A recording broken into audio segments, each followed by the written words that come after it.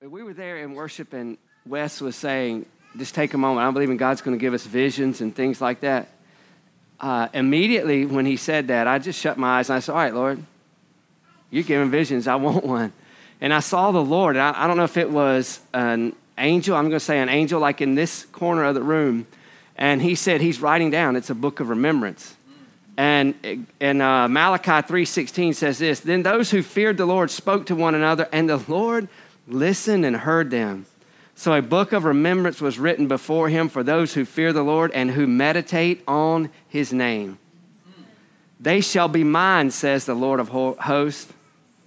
On that day I will make them my jewels. On that day I will make them my jewels. He said, I'm writing a book of remembrance. That's so good. So what is that? As we were here, we were worshiping. As you pressed into a place of worship, maybe you've never been before, the Lord said, I'm watching. For those who fear me. And what did he say? Listen, he said, a book of remembrance was written before him for those who fear the Lord and who meditate on his name. What were we doing? We were meditating on his name. We were worshiping him. And he said, I've written a book. I'm writing in my book of remembrance. You know, what is that like? I don't know, but here's what I know. Jesus is the same yesterday, today, and forever. We're grafted into faithful Abraham. And Abraham, these are the covenants that was given to Abraham. And this is who God was going to be to his people. I know God doesn't get bored, but I think there might be times, even like a king. In the old covenant, a king, that was how Esther was spared. The king couldn't sleep, and he called for the scribe to come in and read from the accounts of what had happened in his kingdom. And as he came in, he heard about Esther's uncle, Mordecai, and how Mordecai had saved the king's life. And he said, what's been done for him? And they said, nothing. Haman thought he was going to be honored. So that morning, the king called in Haman. He said, what should I do for a man to show him all this honor? And Haman had got the king to make a decree to kill all of the Jews. Are you listening? I'm talking about a book of remembrance. He said, Haman wanted him to kill all the Jews. King made a decree blindly, not knowing exactly what it was. And Haman came in. He called Haman in that morning. He said, what should I do to honor him? And Haman thought it was him. He said, if I was you, I'd get one of your robes. I'd get your best horse. And I would put him on that horse in your robe, and I would parade him before everybody, call an assembly and have him paraded through and say, this is a man in whom the king delights. And the king said, Haman, that's an awesome idea. Go get Mordecai, get my robe, put it on him, put him on the horse, and you go before Mordecai and you declare, here's a man in whom the king has set his presence on, that he's well pleased. And Haman, it said there was deep sorrow inside of him because he was like, what is going to happen now? These are the people I wanted to kill. And now he's being honored? How did that happen? There was a book of remembrance. They had written down. King wasn't even aware of it. Now, I know that's not God. God is aware. He's not on vacation. He's not missing what's going on in here today. But it said here in Malachi, for those who fear the Lord, those who meditate on him, there's a book of remembrance. There's a book of remembrance. So I say that to say this. What you did today wasn't empty or futile. It was the Lord calling you into a new place with him. That's precious. Listen, as we were worshiping, the Lord this old song, and if I could sing, I would sing it, but I'm going to spare you. This old song by Hillsong, it just kept stirring on the inside of me, and I feel like the Lord is saying, here's what we have the opportunity to do today. You know, last Sunday, Mel just went after it and is talking about us giving our all to him and stuff like that. And so many times we can just say that empty words. But this song came to my heart as we were in worship. It's Hillsong's, I give you my heart. And it says this, Lord, I give you my heart. I give you my soul. I live for you alone. Every breath that I take, every moment I'm awake. Lord, have your way in me. May that be the declaration of our hearts. God, I give you my heart. I'm not here to do a religious service on a Sunday morning. God, I give you my heart. My soul, what's your soul? Your mind, will, your emotions. Lord, I give you my soul. I live for you alone. Every breath I take, every moment I'm awake. Lord, have your way in me. Jesus, that's so amazing. So I want to, in light of all of that, I just love Holy Spirit and how he ministers and how he speaks through many voices. And that's the beauty of serving a living God and being a body. Being a body that when he speaks, he doesn't just speak through one talking head.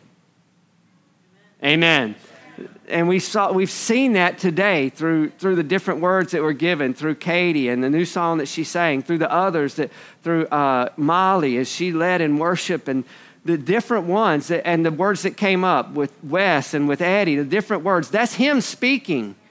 That's him speaking. And that's what Wes was talking about. He's calling us in that place where we hear clearer. We hear more clearly so that we know what he's saying. The distractions, Luis was saying the distractions fade away when we silence those things. It's so easy to live a distracted life. So last week we talked about Matthew 25 and the talents, and the Lord just won't let me get away from that. And he's just really been speaking to my heart about it. And that with Hebrews, he's been just kind of melding these things together. Because I really believe God is looking for that people, not that church with the name out front, but that people, his church, his body. He's looking for that people who say yes. Who say, yes, God, I want you more than I want anything else, more than I want fame, more than I want the accolades of people around me. I want you. And I want to steward what you've given me. We talked about the talents last week, but I want to go back and just pull a few things out of this passage of Scripture. In chapter 25, verse 14, it says, "For the kingdom of heaven is like a man traveling to a far country who called his own servants and delivered his goods to them." And we talked about this. To one he gave 5 talents, which was basically $5 million. To another he gave 2 talents, which is $2 million. To another, 1. Listen, this is something I didn't really spend a lot of time on last week, but I want to just park for just a moment on. He said this, the end of verse 15 says this, "To each according to his own ability, and immediately he went on a journey." He said, each according to his ability. So what does that mean? So it shows that this master, this Lord that they called him, this Lord, he knew his servants. These weren't random people that he just threw money at. This was people that he knew. And you know, I think that's so beautiful because the Bible says that we're wonderfully and fearfully made. It doesn't say Christians are wonderfully and fearfully made. It says that people are wonderfully and fearfully made. God knows. He said, he told Jeremiah, "I knew you before I put you together in your mother's womb." And it wasn't just Jeremiah, that's all of us. He knows us intimately. He knows those who don't even have a relationship with them. He knows them so much that he sent his son Jesus to die for them. Because that's what you have to understand. When Jesus died, none of us were alive. So Jesus was dying for our sins in the future, and he took care of all of them.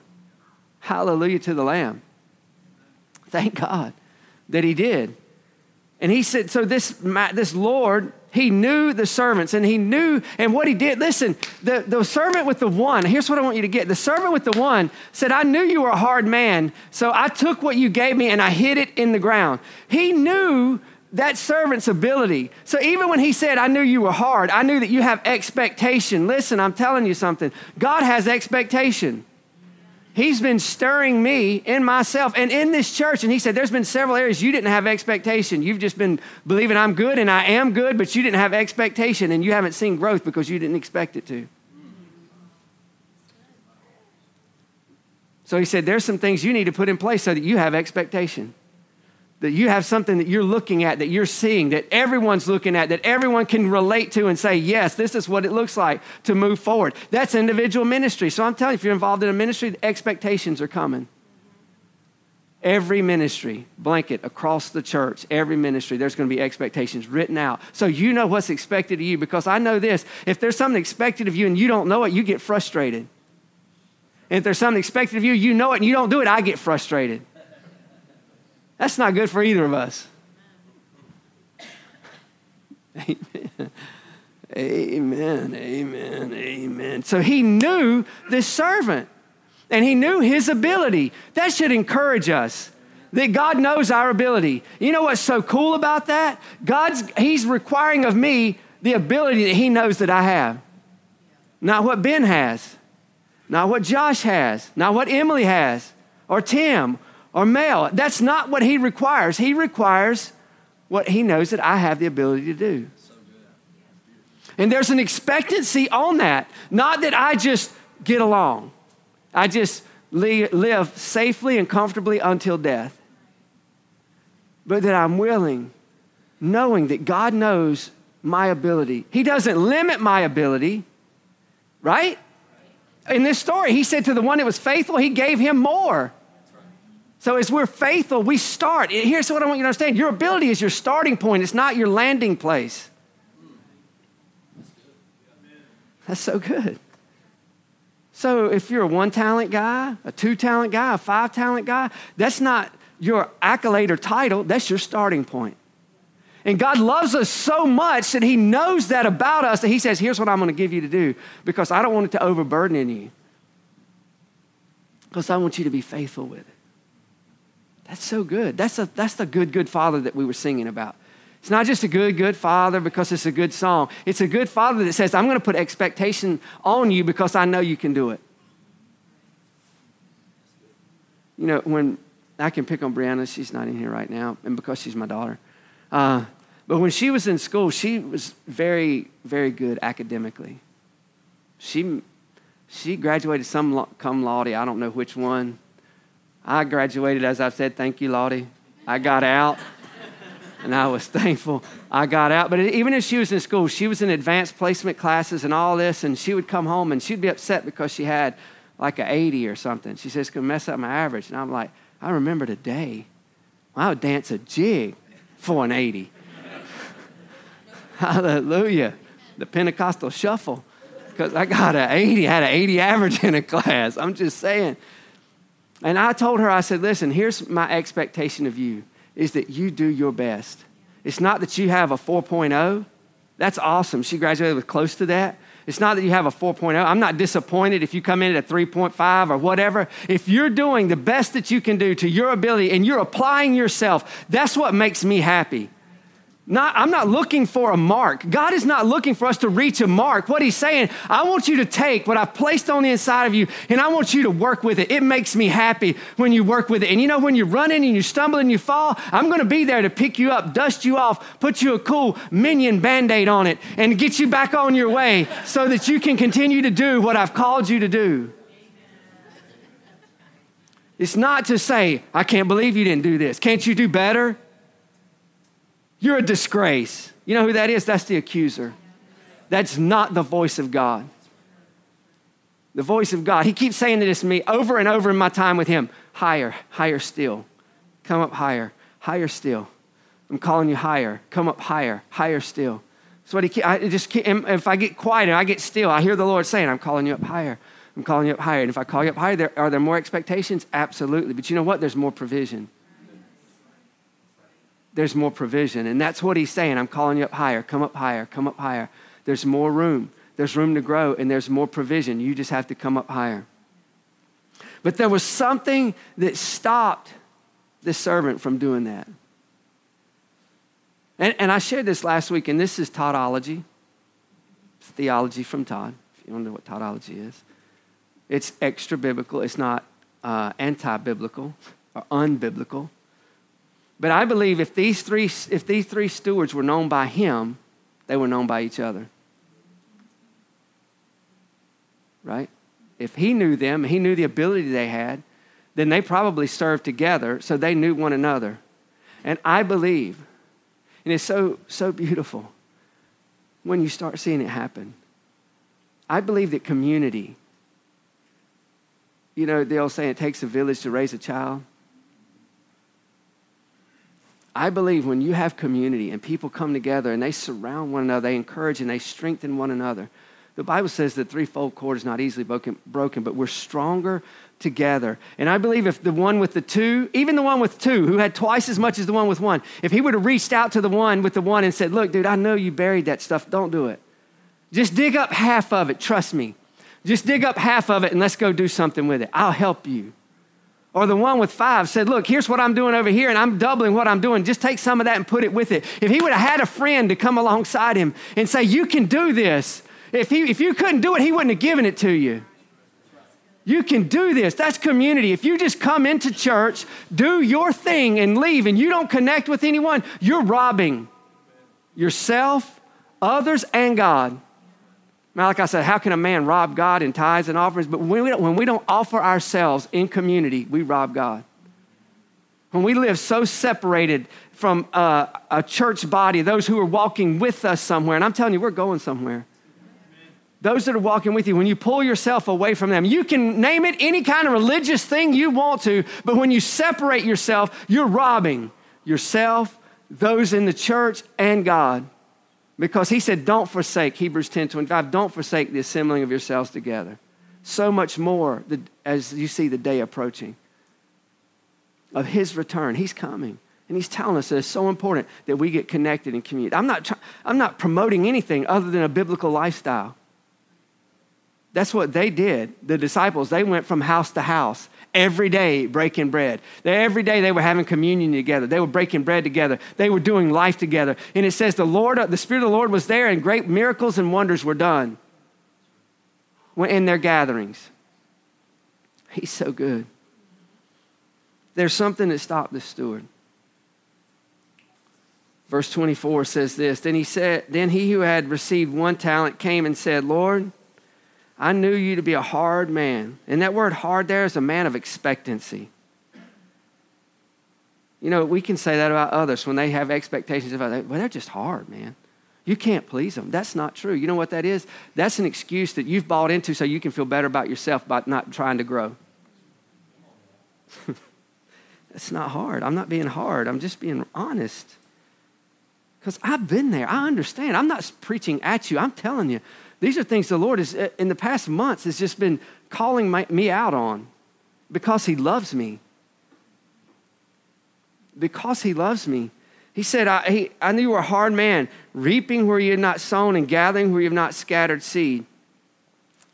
So basically what he was saying, I know that you were a guy that when you entrusted people with something, you expected increase. Because his Lord, his master, the owner of this stuff, he wasn't out the one investing the money. He wasn't the one out doing the work. But he said, I know that you expect something out of it. But what stopped him? Listen. He said, were you in gathering? Were you not? And I was afraid. I was afraid. 1 John says, perfect love casts out fear. Because fear involves torment. But as I was pressing into that, I got to, there's so many parallels here. When he talks about the Lord going, he said he went on a journey. He gave them this, his money, his wealth. He divided it up among them. And he says he went on a journey. Immediately he went on a journey. And I began to look in Matthew's gospel. I began to look in Mark's gospel. And when Jesus was there, and when he was there right when he was resurrected, and he went to his disciples and he said, go make disciples of all nations. You know what he was doing? He said, I'm getting ready to leave to go on a journey. I'm giving you everything that I have. What did he have? His blood. The victory that he had bought back from man. He said, I'm getting ready to hand it all over to you. Now go do something with it. Be good stewards of it. So they went out, and we know as you read through Acts, you see that they went out, and then the Pharisees brought him in, and they asked him about this guy they had gotten healed at the gate called Beautiful, and they said, what happened? And they said, well, all I know is these two guys came up and said, silver and gold have I none, but what I have give to you, I give to you. Rise up and walk. And he got up and he walked, and he said, are you saying the Messiah? He said, you said it. He said, here's what I know. I couldn't walk, I can. I was lame, and now I walk. And it said that they brought Peter and John in, and they reprimanded them. And Peter and John, when they went back to the disciples, they said, look, here's what happened. And there was the opportunity for fear, but you know what they did? They prayed, and they asked God, give us boldness to be who you've called us to be. Lord, we want more boldness to do what you've called us to do. And the presence of the Lord came in and met them there. So instead of partnering with fear, they partnered with power. Ephesians chapter 4, we're going to go from Ephesians 4 to Hebrews. Ephesians 4 says this, but to each one of us grace was given according to the measure of Christ's gift. Wait a minute. When Jesus was teaching in Matthew 25, he said he gave to each one according to their what? Their ability. Here in Ephesians 4, Paul writing, he said this, but to each one was grace was given according to the measure of Christ's gift. Therefore, he says, when he ascended on high, he led captivity captive and gave gifts to men. Now this, he ascended, what does it mean that he also first descended to the lower parts of the earth? He who descended is also the one who ascended far above all the heavens that he might fill all things. That sounds like a Lord who says, look, here's my stuff, I've got to go somewhere. Did Jesus go somewhere? Yes. He didn't just go to the cross and die for our sins. Before he resurrected and came, he went to hell, took the keys from the devil, led captivity captive. That's what this is talking about in context, is that he set those Old Testament believers who had believed that he set them free. And he said he gave gifts unto men. That's him. That's our Lord. And he said, I've given you stuff now. What are you going to do with what I've given you? Hebrews chapter 2, verse 1. Therefore, we must give the more earnest heed to the things which we have heard, lest we drift away. For if the word spoken through angels proved steadfast, and every transgression and disobedience received a just reward, how shall we escape if we neglect so great a salvation, which at the first began to be spoken by the Lord and was confirmed to us by those who heard him? God also bearing witness both with signs and wonders, with various miracles and gifts of the Holy Spirit according to his own will. So what is he saying is this, the authentic gospel, the gospel that we're to preach, he said, I don't just want you to do it in word, but you'll do it in deed. What is that? What are you talking about? That's what James was talking about when he said, if faith without works is dead. So he's saying this, we don't work for God, we work from what God has placed on the inside of us. Did he give gifts unto men? So therefore, everyone is qualified who has a relationship with him, right? Are you qualified to do what I'm doing? Are you required to do what I'm doing? No. No. Are you required to do what Mel's doing? No. You can be doing the same thing Mel's doing, but you're not required to do it like she does it. We're required to steward what he's given us, the gifts that he's given to us. Verse 5. For he has not put the world to come of which we speak in subjection to angels, but one testified in a certain place, saying, what is man that you are mindful of him, or the son of man that you take care of him? You have made him a little lower than the angels, and have crowned him with glory and honor, and have set him over the works of your hands. You have put all things in subjection under his feet. Light bulb moment. He's talking about you and I, not Jesus. When he said you've crowned him with glory and honor, he's talking about us. He's talking about man, because the him's not a big H, it's a little h. So therefore, he's talking about man. He's talking about you and I. He's crowned us with glory and honor, and he set us over the works. What does it say? You've set him over the works of your hands, capital Y, speaking of God, and you put all things in subjection under his feet. For in that he put all in subjection under him, he left nothing that is not under him. But now we do not see all things put under him, but we see Jesus, who was made a little lower than the angels for the suffering of death, crowned him with glory and honor, that he, by the grace of God, might taste death for everyone. For it was fitting for him, capital H, speaking of Jesus. So what is he saying here? In Hebrews here, what he's saying, I believe, Paul, what he's saying is this. He talked about us first. He said he's crowned us men with glory and honor. Not his glory. We won't take his honor. But he said, I've given you a place of authority. And I put you over all the works of my hand, the things that I've created. That's what God is saying right here. He said, and you put all things in subjection under our feet. Then he goes on to say, that's why Jesus came, because he came and he died for you.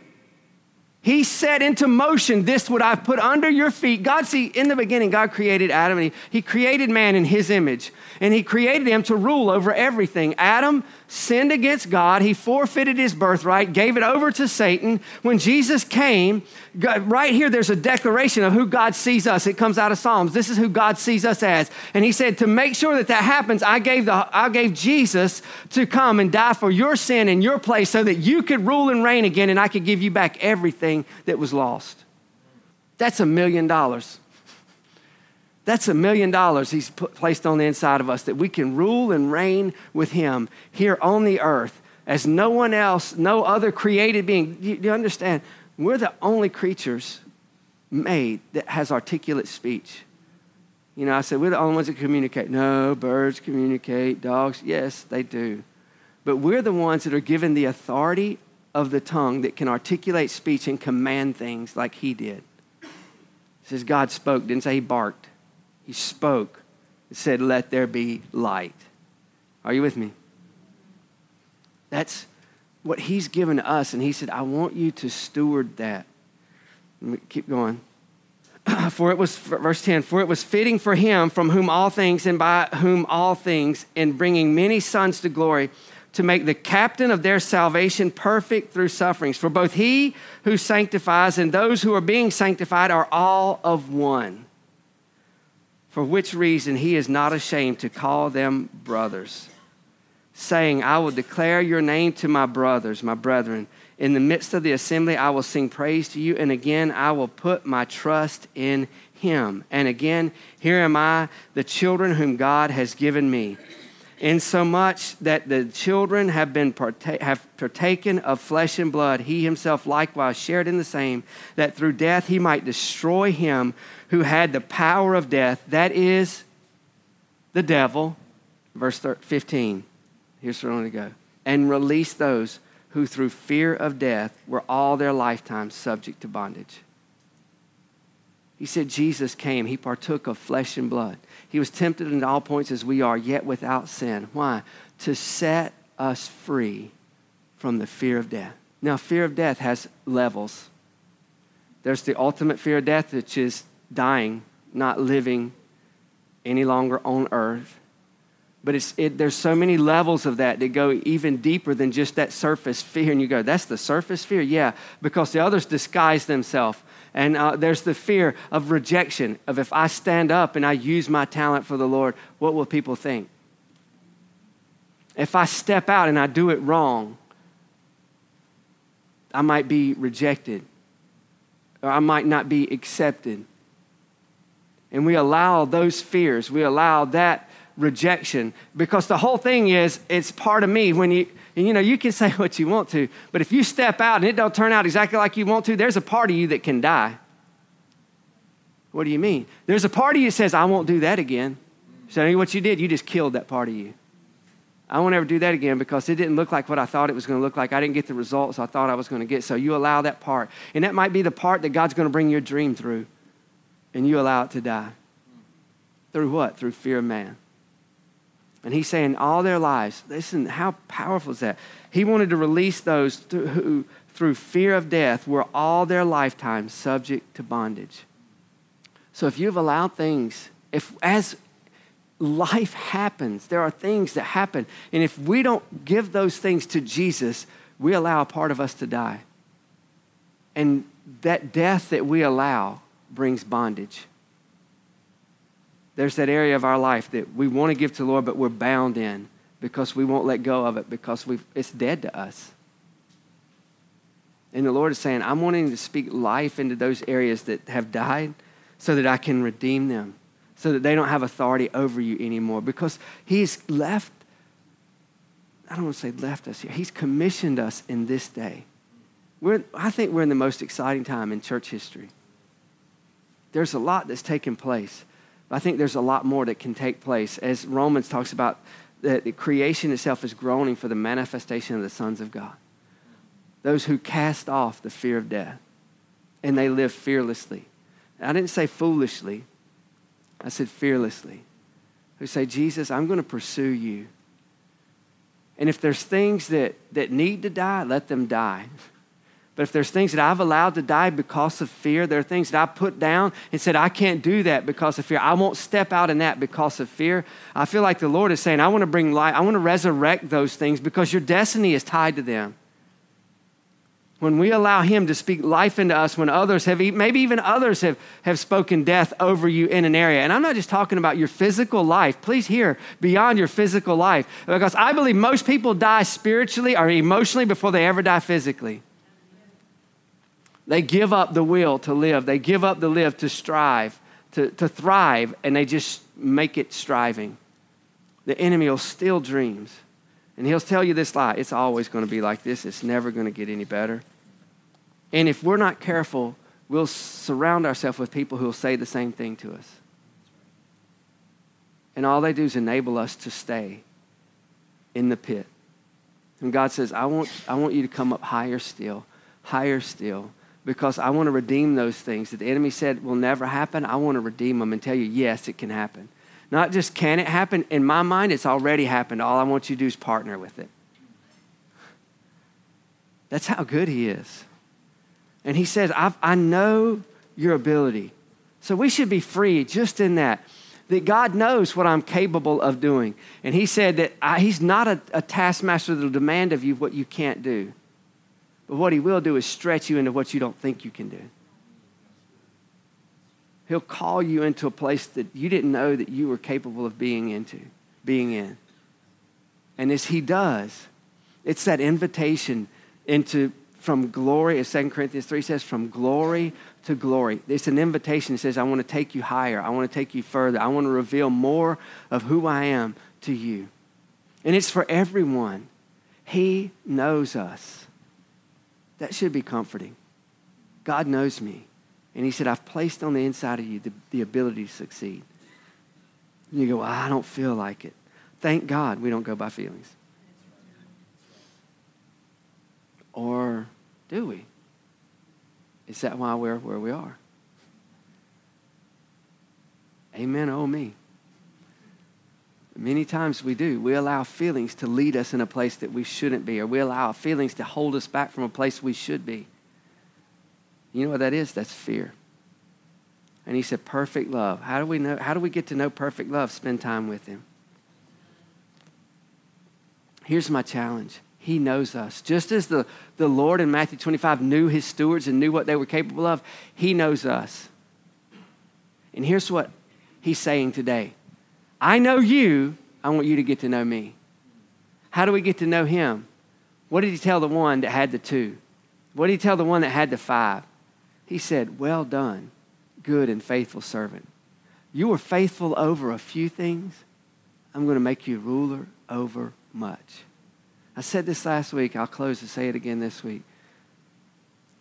If I'm a 2-talent leader and Tina's a 5-talent leader, he's not requiring me to do what he's requiring her to do. But if I'll be faithful with what he's requiring me, I get the same reward she does. Let's just make it practical. I'm working on the job, and I got 2 people under me, and I'm supposed to take care of these 2 people, make sure they're doing their job and they're doing it right and everything's going right. But Tina's got 5 people under her. I just tell you, I'm not a good manager. I got to have somebody that's assertive and strong that I don't have to lead around. Sometimes that's what management is. Come on, let's go over here. Let's go over here. I'm not saying always, but sometimes that's what it is. Let's go over here. Let's go over here. So if I had 2, I'd be happy. If I have 5, there's more frustration for me. There's 5 people I got to keep up with, and their personalities, their individuality. Help them, Jesus. Amen. But if I'm faithful with my 2, the boss looks at me with my 2, and he looks at her with her 5, and he goes, y'all are both good. I'm going to promote both of you. If your eyes weren't on him and you didn't know him, she could be upset because I came out on the good end.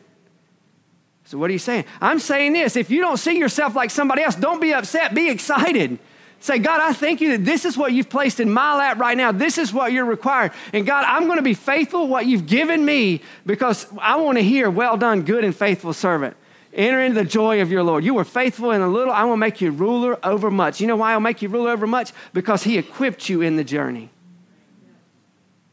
He equipped you in the journey, and that's his blessing on each of us. He says, I'm equipping you in the journey. I'm not waiting for you to get here so you can do something. I'm equipping you as you go. That's why when the two got there, he said, well done, good and faithful. I'm going to make you ruler over much, because through the whole journey of being faithful with the two, he was learning how to be faithful with more. God said, that's where I want to take you. That's what he wants to do with us. He's taken us somewhere for his honor and his glory, but he's placed that in us so that we can shine for him right now, not someday or one day. And it starts with that freedom to say, Jesus, I give you my heart. Every bit of me, I give to you, because I know that you're a good father, that you're a good master, and that you love me.